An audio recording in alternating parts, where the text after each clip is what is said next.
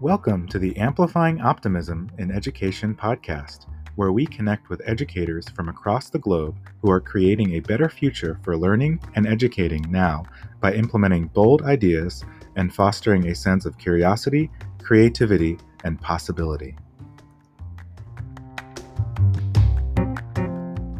We're thrilled for yet another installment in our series with Pamela Gaudet as we talk about her amazing book, Like No Other School Year. Today, we are joined by two of the co-authors in her book, Megan Hallam and Daniel Cruz. Megan is the Director of Student Support Services, and Daniel is the Educational Technology Coordinator at the Lehman Manhattan Preparatory School.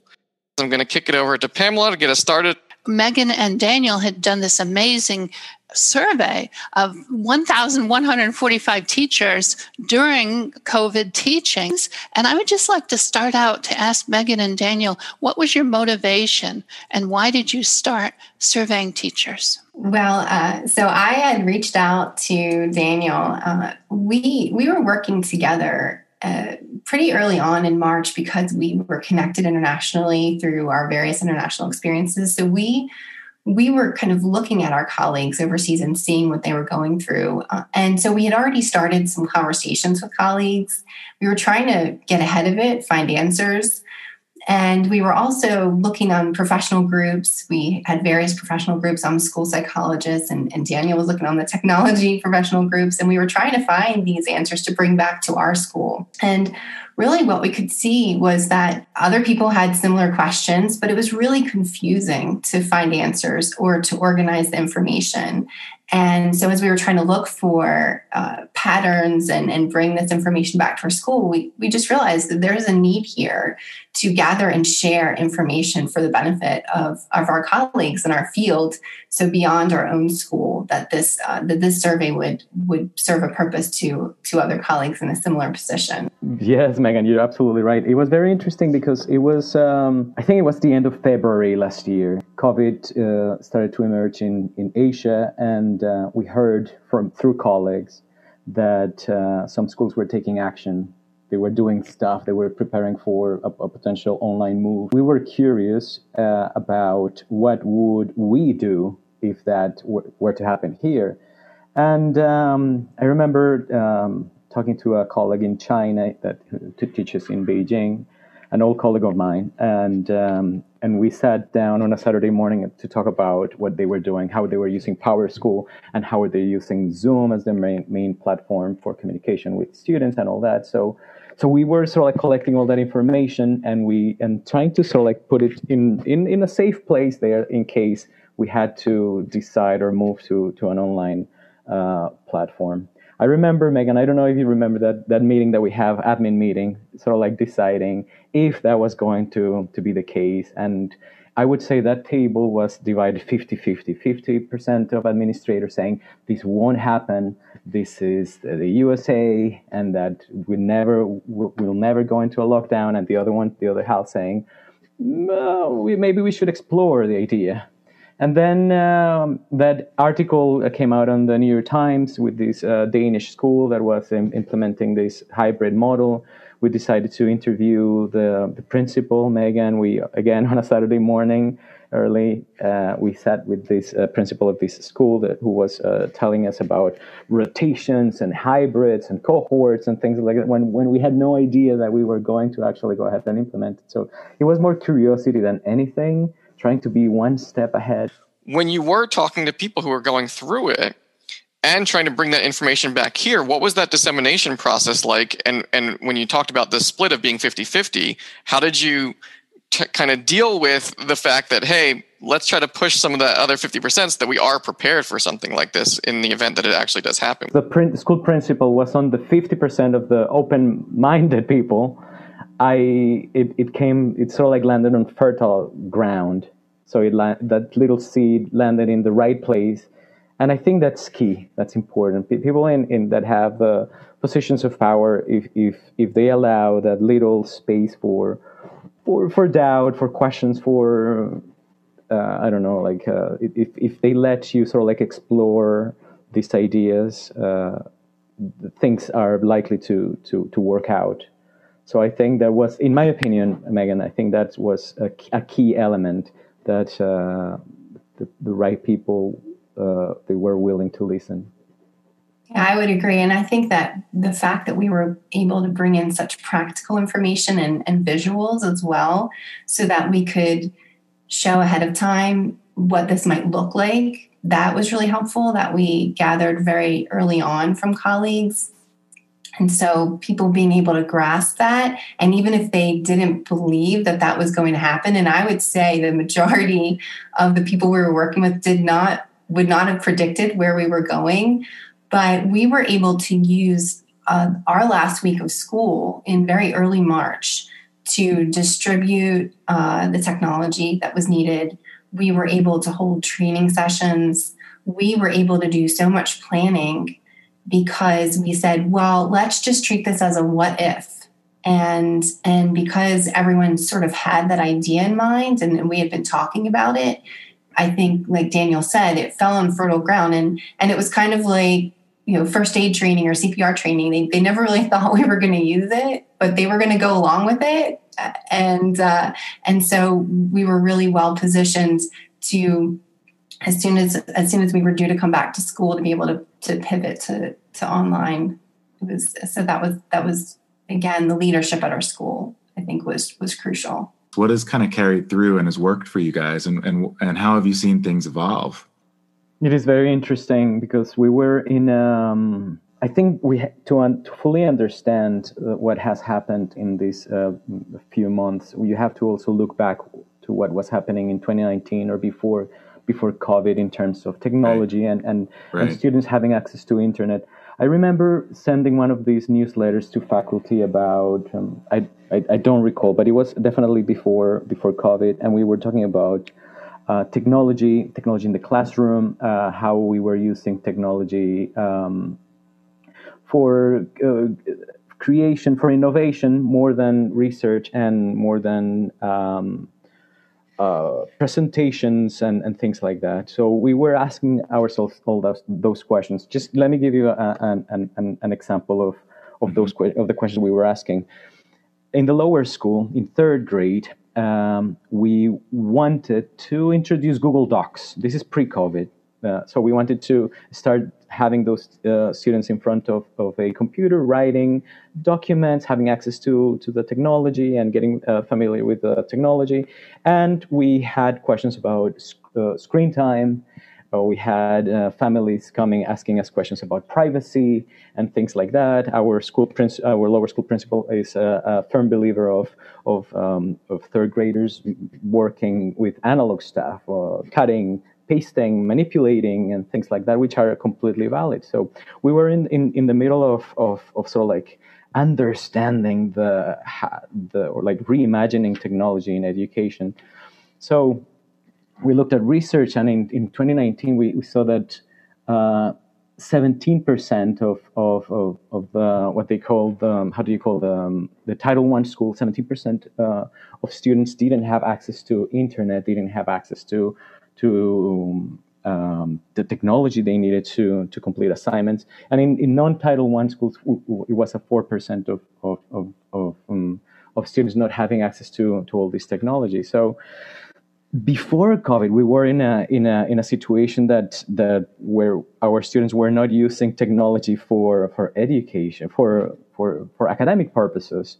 Our students were using technology for entertainment and for things like that, and they appear to be very, very tech savvy. But only when COVID hit, we truly started to identify those holes that existed in our approach to technology.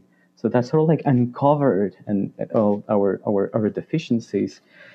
Our upper school population was in a better position because for some reason they were more exposed to the submission of assignments by electronic means. They were more involved in using learning systems and things like that. So all this to say that we already were in a complex position where we didn't know how to use technology in the classroom. We didn't know how to use a lot of these technology tools, and COVID sort of like pushed us to ask ourselves these bigger questions. And I would probably add, as Daniel was working on all of that, my background is as a school psychologist. So as I was looking at some of the schools and talking with people overseas, we early on really understood that there was going to be a social emotional component, not just for the students, but for the staff. And so that was something for me that right away I realized that we were going to have to set up structures like coffee in the morning, coffee groups for the educators to come together and increase support to students, and working with teachers to be able to support students, working with teachers on how to engage with students. Our students sort of left school and went to various time zones, so they became asynchronous. And so that was a whole different relationship for teachers to have with students. So we were getting ahead of that because we'd already seen that in other schools.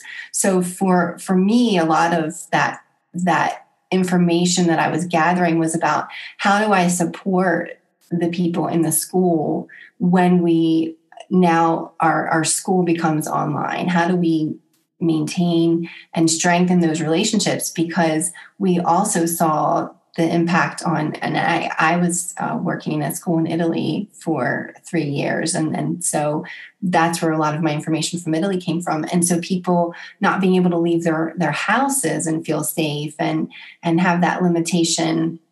And that way too, the physical limitation. So we were immediately working with our sports director on how we could infuse that more into the day, because kids would be in their houses. And of course, being located in New York City, that was especially true for us because we were hit so hard and so early in all of this, that those were the things that I was really trying to bring in from our conversations overseas of how I was going to support people, that social emotional, infusing physical as part of that emotional and mental support too. I think just to add to that, Megan, I think we also very early on decided to put communication at the top, communicating effectively and giving families and students and faculty information that is relevant and timely. I think that was kind of like an agreement that we reached very early on. And I also think that was a good move from... I would agree, Daniel, because we also saw early on, which was so unusual, was how we as a school also had this responsibility to support parents in a way that we never had before, because the parents were then becoming so much a part of this educational process, but also themselves. Did we lose Megan for a sec? Yeah, I think that's a very, very key point that she was bringing up. And Pamela, I don't know if you experienced this or if you have heard this from other communities, but in our case, in our school, before COVID, we were in a situation where we wanted families to be a more active part of the teaching and learning before COVID, right? We migrated to a platform called PowerSchool Unified Classroom. So we as Megan said before, we invited them to morning coffees, to town halls and all that, and we made presentations on why it was so important for them to come and see all these class pages and all these information sites that we had implemented. And we struggled. We really struggled.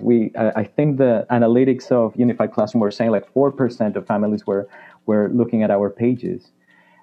And after COVID, what happened was that those families started to come to the pages. They started to become more active members, or more active part of the community, of the learning component. Mm-hmm. Yeah, I think that this is an important piece that I found from my research and from talking to educators, that parents needed to be brought in a different way. Right. I think that a lot of schools and districts were really thinking about how do parents contribute before this, as you said, Daniel, but suddenly they were not just a stakeholder that had to be sent flyers and communications and make sure that they had the report cards. They were active participants for the first time when online learning happened. And I'm wondering about your research with teachers, and did you go into anything in your early research or your continuing research about how parents are different partners, or is that assumption correct? I would definitely say that the assumption is correct.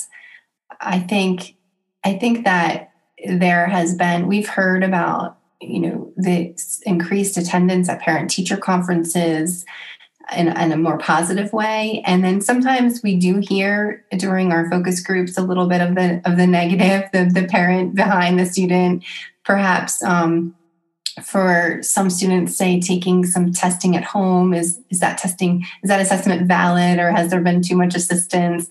So it has been this interesting new relationship, but I think that parents understanding so much more about the education of their child and being involved so much more has been really impactful, except in the cases where they recognize that a student doesn't have that important adult at home to support the child, and that their learning is suffering because they don't have somebody there to guide them through everything. And so that's been really interesting too, because there's been this increase in the relationship, but some parents aren't able to be present. And I just read an article about this kindergarten at night for the younger students, and how some places are being more flexible because parents are working, and there's kindergarten and some of the earlier grades, the younger grades, that they're recognizing how important that adult at home is, and they're adjusting school hours so that they can have that adult present to support the child's learning. It's interesting how we understood the importance of the caregiver after the first lockdown, after the first wave of online learning that we had. And and that's something that we definitely worked on for this year. I've had sessions here at home with families at 6:30, at 7:30, families of especially in the lower school, in the pre-K and kindergarten, first, second grade.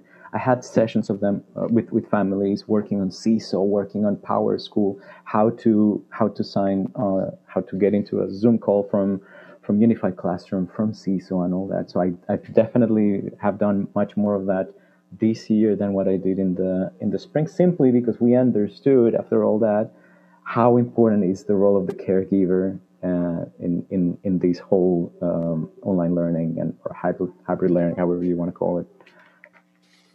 And what I'm hearing too that's really fascinating and exciting is the ability to adapt and to change and to be creative in the midst of this chaotic world that we're living through.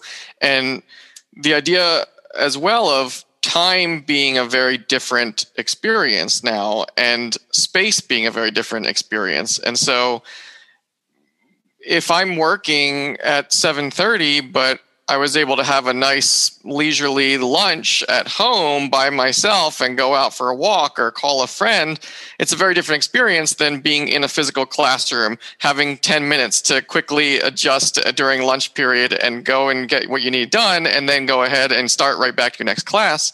And so, yeah, we might be more willing to think about how we can make these different shifts that work for not only our students, but our families. And so I'm curious what your experiences are and what you've heard from teachers throughout the world and throughout the country of what are they seeing in terms of how do we make these types of monumental revolutionary shifts that work really for everybody, including the teachers and the parents, the students, the administration. What have you noticed from that aspect?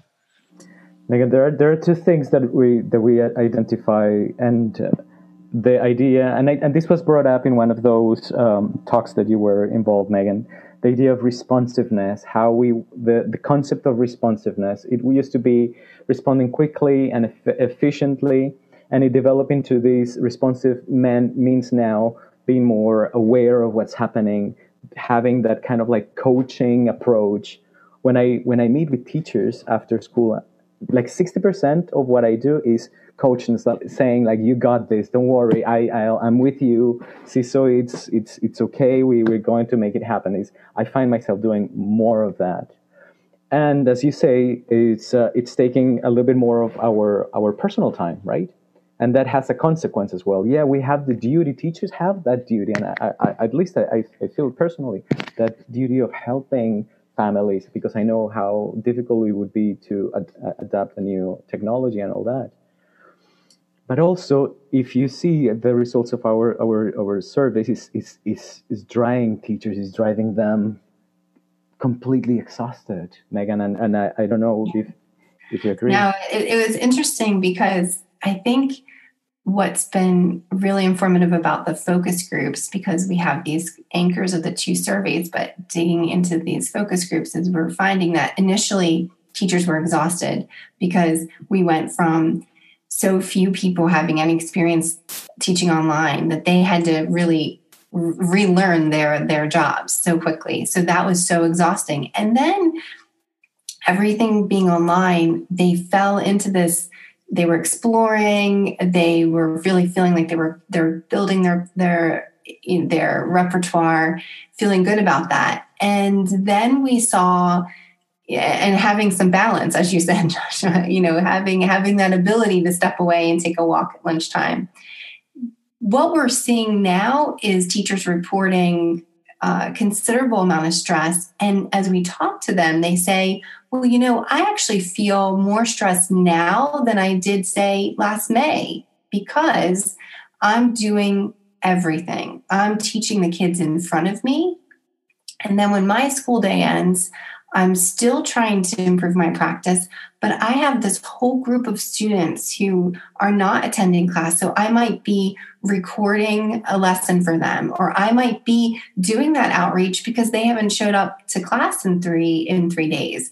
So what we're seeing right now for about a quarter of the people we surveyed, and about similarly, I would say, Daniel, for those who are interviewing, that those people who are in this modality of teaching students in front of them and simultaneously being responsible for either students online in that same class time or another group of students who are online, that has been particularly challenging. So they're not experiencing really the break, in a sense, the rest of either a traditional school day or the online school day. So that's what I'm seeing right now, which has just been really interesting for us. I'm a huge proponent. I would love for us to find some more flexibility. I've been so surprised to find how much of my job that I can do, away from the school building. And so I'd love to see that. And I think,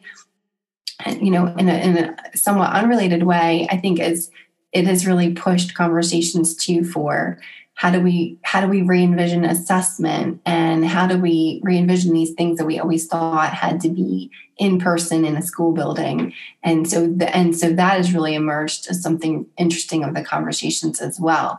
But for right now, I don't know yet that we're hearing about this balance unless our respondents are people who are still completely online or are completely in person.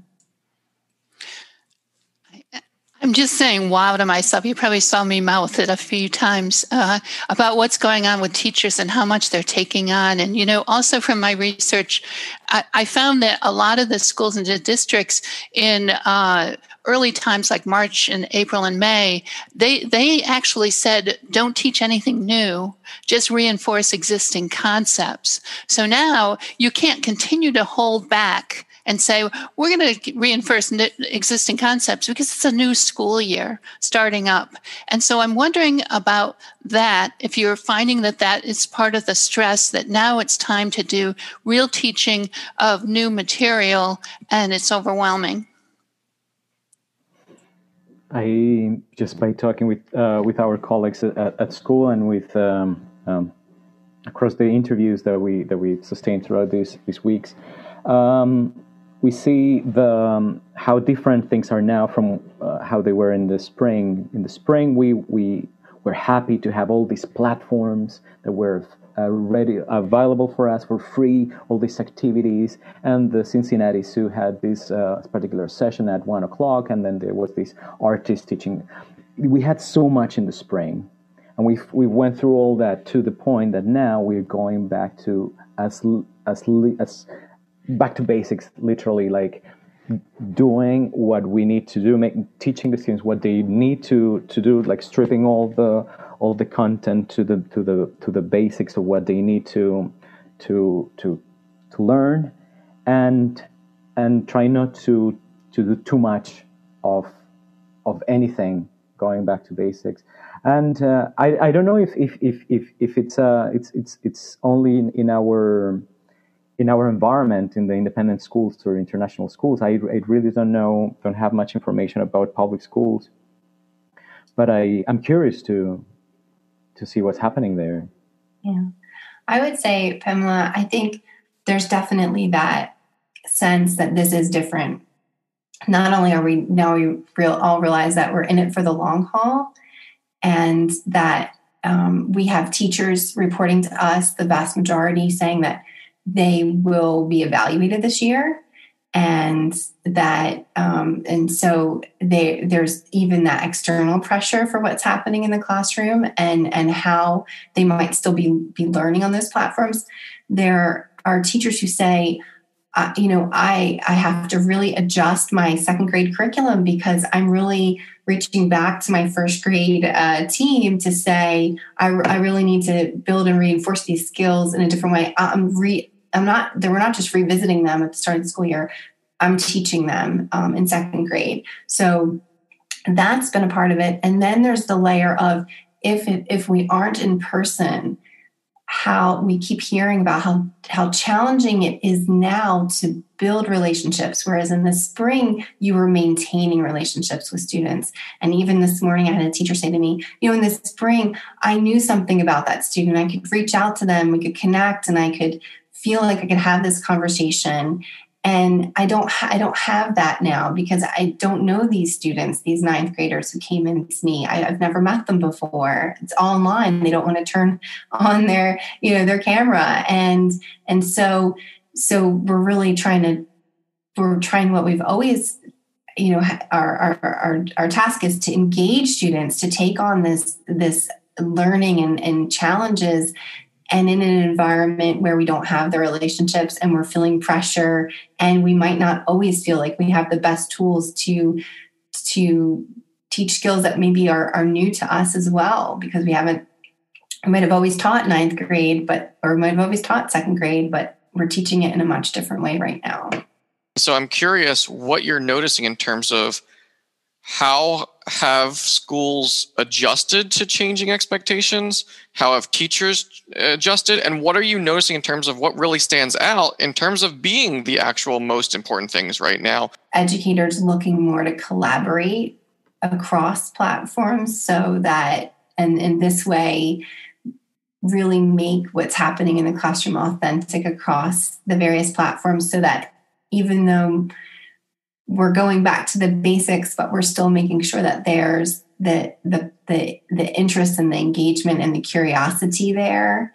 I've been really interested about the assessment piece, especially, and how in responding to even students themselves, really this idea of how can you try to bring in those traditional assessment structures when I'm not learning under those same structures. So how is there connection there? So I think, we'll continue to question those structures and to look at our, how our system and our policies and what's serving us. And it was interesting to me in our focus groups. Really what's emerging is a group of educators and really feeling like I want to go back to the way that things were before. And I'm really glad to have these enhanced technology skills, but please, I want to go, back to how that was. And other educators being so excited about this shaking up our structures that were not serving us, and what might that mean for the future. And so far, what really has come up as we look back and we listen to the interviews that we've done have been assessment and relationships, and not quite so much about the curriculum, because I think that people feel as though that is happening. Learning continues to happen, even if it's in ways that we're not controlling as much these days. Yeah. Communication and collaboration has been key in as you said, Megan, it has been such an important piece in this process, to the point that we've seen in many instances where schools are sort of like taking unnecessary parts or jobs that the teacher were doing before. As an example, before this year, our lower school, and I've seen this happening in other countries as well. Every classroom teacher in the lower school had to maintain their own classroom pages. We call them class pages in Unified Classroom, where they put the assignments, announcements, calendar, the menu, and all this information that students and parents see at home. So they have combined now, if we have 2 second grade classes, instead of having independent class pages, they have one set of class pages, and this brings collaboration, and there's less work for the teachers in that sense. So collaboration and communication has been key. The other component is the discovery or rediscovery of some of these cool technology tools that in the lower school, again, for instance, Seesaw has been rediscovered by many teachers as a tool to register, to record student progress, right? That particular item of assessment is super sensitive, right? But if you have the right tools, if you allow the student to sort of like communicate verbally, and then through a picture, and then maybe through a little paragraph or whatever it is, so you collect data across time that is going to inform you where they are at this particular point. And the other thing I wanted to say is that this particular year, besides the curriculum, besides COVID, besides technology, all that, we had the element of DEI, the equity, justice, and all that has been such a big part of our lives that has been incorporated into what teachers are doing in the classroom, that has honestly occupied a lot of the time from teachers. We adopted new standards, we adopted new ways of doing things. So it has really been a complex year. Yes, the curriculum definitely has been impacted, but we have seen how all these other elements are also taking a prominent role in education. I worry about this entire time in education as increasing the schism between those who have and those who have not. We know that in New York City, they went one-to-one, kind of on the fly. They were on-threading laptops off of laptop carts and giving them out. And the same thing happened in Philadelphia and some other districts. I'm wondering how you feel about digital equity and food emergency and different insecurity and things like that right now in this school year, based on some of the schools and teachers you've spoken to. Yeah, I can speak a little bit to that. I think what's interesting is that we found out that even within New York, there are still students waiting for devices. So there has been this big push to distribute devices, but that obviously right away we realized was not going to solve the equity divide. I think we've heard of some really interesting ways that districts have pivoted to make sure that both food and resources are being made available to students. So the school bus is making sure that, that's your Wi-Fi and that's your lunch. And so I've been really impressed that that districts have made that a priority to make sure that that's available to students. But we're still finding, going back to what was evident in our survey in March, which was discussed by principals this summer at one of the major conferences, and we're still seeing it now, is that you can provide that device to a student, but if you weren't in a position, as like Daniel was speaking about before, where we had started that education in our school, how do you submit, what do you do with a Google Doc and so forth? If you weren't a student in a position like that, and if you're a very young student, having that technology isn't very helpful. And so one of the teachers who was in the focus group has her own children learning at home. And she said, it's so hard because my kindergartner, I go in and she was supposed to leave the classroom and go to her PE lesson. And she's decided she's going to have a snack because she doesn't know how to click on the link or find the link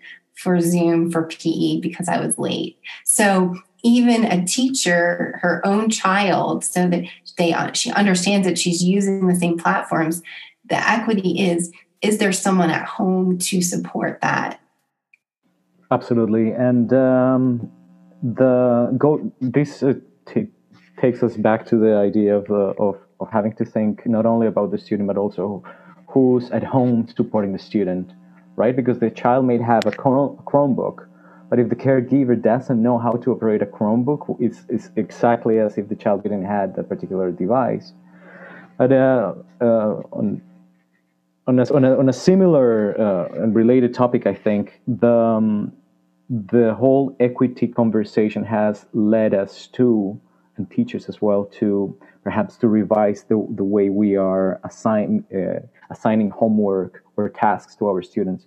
At first, it was like assignments would read something like this: print the page and color the whatever, or underline, assuming that everyone had access to a printer, right?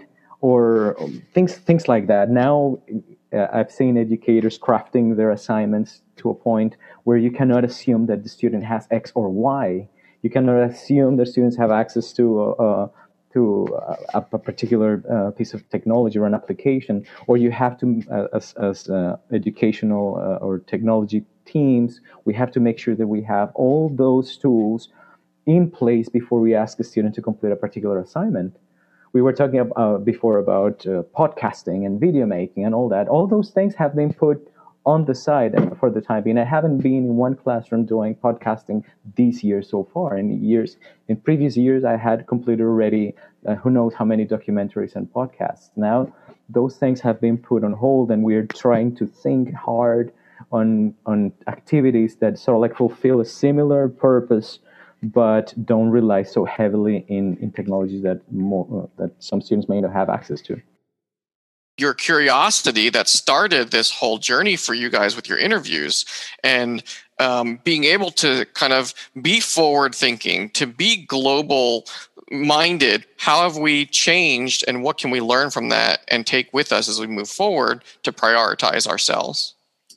Well, I think what was really positive coming out of our more recent work was how much more prepared educators felt to be doing the work that they're doing now. And it's been really exciting to hear about people just really have, at whatever point they are in their career as an educator and whatever position that they are, that they have really been so flexible, that they have been willing to reinvent themselves, and that the collaboration, I think every time we come away from a conversation, and in even understanding that the conversations that we're having themselves become part of that collaboration, because our focus group participants talk a lot about what they're learning from each other just from the conversations. So I think it goes to what we're coming out of this is that we're willing to rethink just about every part of education at this point. And I really see that so much from the people on the ground, the people in the classroom, the educators who are directly delivering the lessons. And they have been the first. I mean, from the time that I saw pictures of people using their shower tiles as whiteboards to everything else that has been happening. And again, their dedication, their incredible dedication to work these long hours and to make this impossible situation work for the benefit of learning and our students. I guess where I still have pause is that we still hear that maybe there isn't that same sense of flexibility always inherent in the larger structures and systems around these educators. So that educators are still, and again, in our survey, they're thinking, I feel pretty safe at work. So they're responding that they feel pretty safe. I feel like there's a good plan in place for students for their education. The expectations for me, we see the exact opposite. So me as an educator, I don't feel like my leadership has realistic expectations for me. We see educators on their own accessing PD. Daniel and I asked about the PD, what's been provided over the summer and into the fall. I think we might have lost you again, Megan. So Daniel, you were talking about some of the PD. Yes, that's a very, very important point that we found that we find very often in these interviews, and the teachers are investing more of their time and more of their own resources into learning, whether it's new strategies or new technologies, which is it is a common find in our research. And Megan, I wanted to highlight what you mean about flexibility. I don't know if you recall that interview of a teacher that was teaching in Azerbaijan. He was teaching from Guatemala, 12 hours different with Baku. So he was teaching overnight to his students in Azerbaijan. And he said he thought he was doing a great job. He was staying up. He was pumped and energetic and all that. And when he moved to Istanbul now, where he's teaching still remotely, but with a couple of hours different, he says that looking back, everything seemed so glazy, foggy, that at the time he thought he was doing a great job. But now looking back, he thought that he perhaps wasn't giving the best of himself to his students. So that ability of self-reflection and sort of looking at what you're doing and correcting course or adding things, changing things, I think it's a valuable mindset. Something else is going back to the responsiveness, right? Responsiveness not only in terms of helping others, but how you react when things change, things that you have invested time learning. I don't know if you recall how different Zoom was at the beginning, how different it is now. Remember when we had to deal with Zoom bombing and all that, and how to remember to set all these things? Teachers have adapted so well to those things, to the updates, to the improvements of the platform and all that. And I think that shows how good the mindset is now. I recall trying to teach teachers before COVID, and how an application changed. Let's say that we went from Photoshop X to Photoshop Y. People struggled and say, "Okay, there's too much changes. Why can't they leave it alone? Why can't they just leave the platform alone? I learned that Photoshop. Why is it different now?" Now, today, I find in this conversation that teachers are just accepting all these and all these changes and incorporating into their routine. So I think there's more flexibility, there's more responsiveness in types of that, and there's the teachers have that ability of self-reflecting and implementing new things easily now. Yeah, and I would definitely agree. And I think that's where teachers really want to see that reflection in leadership at the leadership level, and that flexibility and responsiveness, so that they're excited about this change, and they want people at other levels of education to really reflect on what do we take from this and what is important, and so what do we keep and what do we really re-envision at this point. What are some of the really kind of important pieces of information, the how-tos, the discoveries that readers of Like No Other School Year might look forward to reading about in your chapter that are really helpful right now? It was great. The beginning of the chapter is definitely Megan and Daniel talking about their work, which is awesome. And I'd love to hear what you have to say about what you're going to do next. Yeah. So when we were collecting the initial survey, and I think we had gathered so much practical information to share out with our colleagues at that point, they were really interested in, how teaching practices, platforms, and also how they were supporting students with social emotional learning and their own social emotional needs. What we're seeing now, we continue to see really the same trends. Interestingly, in our first survey, what really emerged related to equity. So it related both to the access to the devices as well as that support at home to continue learning, and that was primary. What we're seeing and other concerns, as well for the impact on teachers, as Daniel said earlier, just plain out exhausted teachers. What we saw in this most recent survey, that's a shift that connects back to what's in the book chapter, is this idea of the impact on teachers. And whereas before there was a concern about maybe lack of leadership or lack of clarity of direction for educators, and at the time even lack of professional development to support them, that continues moving forward. And so I think it will be interesting for readers to look at that and to think about how, especially those two areas, equity and this impact on teachers, continues, and their own experience, and how they, as a leader, can start, really focusing on those two areas in their own practice, in their own building, because those continue to emerge as those primary areas that educational leaders need to focus on. I agree. Yes, that has been a very interesting. Those are all interesting points, but I would like to know, and I would like to also see what changes, or what of all these remain with our educational communities.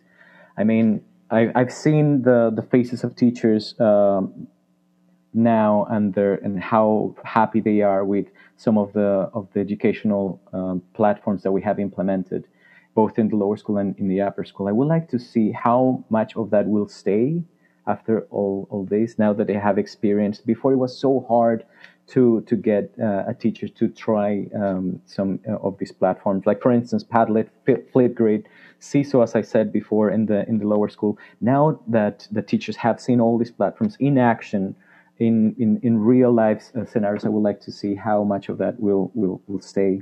And I'm also curious about what will happen with all the post COVID. Let me give you an example. My wife teaches music, and she's doing all her concerts and all that virtually, right? She records her students, sometimes just audio only, sometimes video, and I am the one putting all the little frames and all that happening at the same time and all that. You should see the recordings that I get and how beautiful it looks afterwards. I would like to know what is the impact, or what impact is that having in the students. Because some of them are submitting the assignments late, the quality is very poor, but yet the product is beautiful, because we have to submit a beautiful product, something that can be shared on YouTube, that can be used as a promotional material for schools, for the program and all that. But I see this being a little bit of a disservice to the cause, because the student is submitting like all these assignment. We cannot ask them to resubmit or to change, because everyone is so much under pressure, so stressed. There's no time. There are so many reasons to say that's what they were able to submit. Now we do this editing and all that. We make these final products look as good as we can, and then present it. I don't know if this is a disservice for students when they see that submitting whatever they submitted goes that long way. So yeah, I'm very curious about the aftermath of COVID. I want to see how many devices we get back from families. Usually, we used to lend computers. We would get computers without chargers, with broken keyboards, broken cameras. Now, I would like to see how much of that is going to return. I want to see. I have so many questions about the future. I'm curious to find out, and perhaps that's what keeps me motivated, Megan, to keep having all these conversations to see where we land and what lessons we learn and what lessons stay with us. I love all these questions. I love all these big ideas. I love the findings that you've created and found from your conversations. I love the emergence of, I keep coming back to these 3 C's that I'm hearing, of creativity, collaboration, and curiosity. How we can come out of this COVID crisis, continuing the C's there, with being able to really think about future-oriented ways of deciding what we do in education that works for everybody, and finding how do we not just go back to what we were doing before? How do we incorporate what we're learning now? How do we innovate and get to the next level of creations that will really be groundbreaking ways of educating the next generation of leaders? And so I'm so thankful for your time. I know you guys have been doing incredible work and interviewing people all over the world. We can't wait for your findings to come out to kind of compare to what you were talking about in your chapter, or in your forward of the chapter in Pamela's book, to what you're experiencing now. So hopefully we'll be able to keep in touch with you and to learn more about that and to get more of your findings. And for our listeners, how can they keep in touch with you and find out what you are finding? And as we talked about earlier, get that information that you're trying to disseminate so that we can make these changes that we're talking about. Absolutely. I'm thrilled to be here, and thank you for the invitation. Thank you, Pamela, for the great work you're doing, for the research, for the book, and to Megan as well. Every time I have a conversation with Megan, I learn so much. That's why I love to do what we do. As did we today. So yes, thank you to you, Daniel. Thank you, Megan. How can we get that more information from you guys? How do we keep in touch with both of you? Where can our listeners find you guys? Well, we can both be found at our Lamont Manhattan email addresses. We're both listed on their website. And we also, in addition to being included in Pamela's book, we have some articles on Wren's Nest, which is a publication from the School of William and Mary. So they can look there, and we would anticipate that we already have our full research brief is linked to one of the articles on Wren's Nest from October. So they can find it there. And we anticipate that we will be submitting our follow-up survey results there as well. Awesome. That's so exciting. Again, thank you so much for all of this. We'll put all that information into the notes for this episode. And thanks to both of you, and thanks to Pamela and Michael, and great conversation, guys. And so thank you again. Thanks, everyone. Thank you. Wonderful. Thank you. Thank you.